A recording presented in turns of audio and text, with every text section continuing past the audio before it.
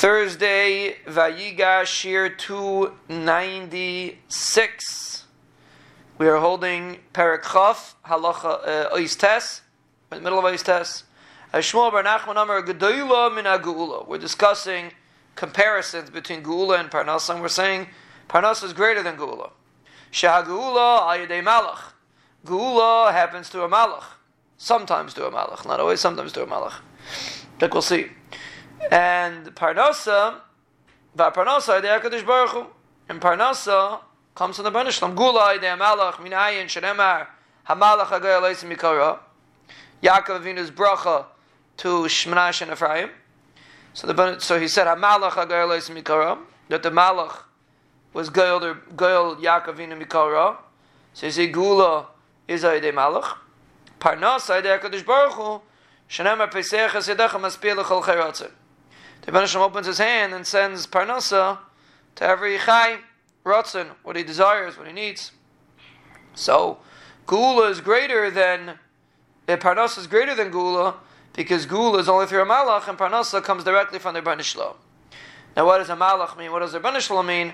A Malach means the Rebbeinu Shalom sends Shluchim, and the Rebbeinu Shalom means the Rebbeinu Shalom does it in ways that that seem to be more open. Parnasa is not necessarily a Malach would mean a natural way of doing things, and Parnasa the Rebbeinu Shalom does many times in an unnatural way. So that's a Maila Parnasa over Geula. Rabbi Yeshua ben Levi Amar Gedola miKriyas Yamsuf. He says Parnasa is greater than Kriyas Yamsuf. Shenemar l'geizi Yamsuf l'gzarim. First we talk about Kriyas Yamsuf, and afterwards talk about Lechem Chabasa, which is Parnasa. So you see, Parnasa is greater than Kriyas Yamsuf. Chazal use the term Kasha Mizaynaisim ki Kriyas Yamsuf. Here the lashon of Chazal is that Parnasa is more difficult than Kriyas Yamsuf, because it says Kriyas Yamsuf is listed first, and then Parnasa. And again, just like the Mefarshim explained, just like by Kriyas Yamsuf, everyone understands that no hishtadlus helps. A person could do it. You try to do hishtadlus to split the yam; it's not making a difference. So Parnasa also, we have to understand, even though we do hishtadlus, and it's Parnasa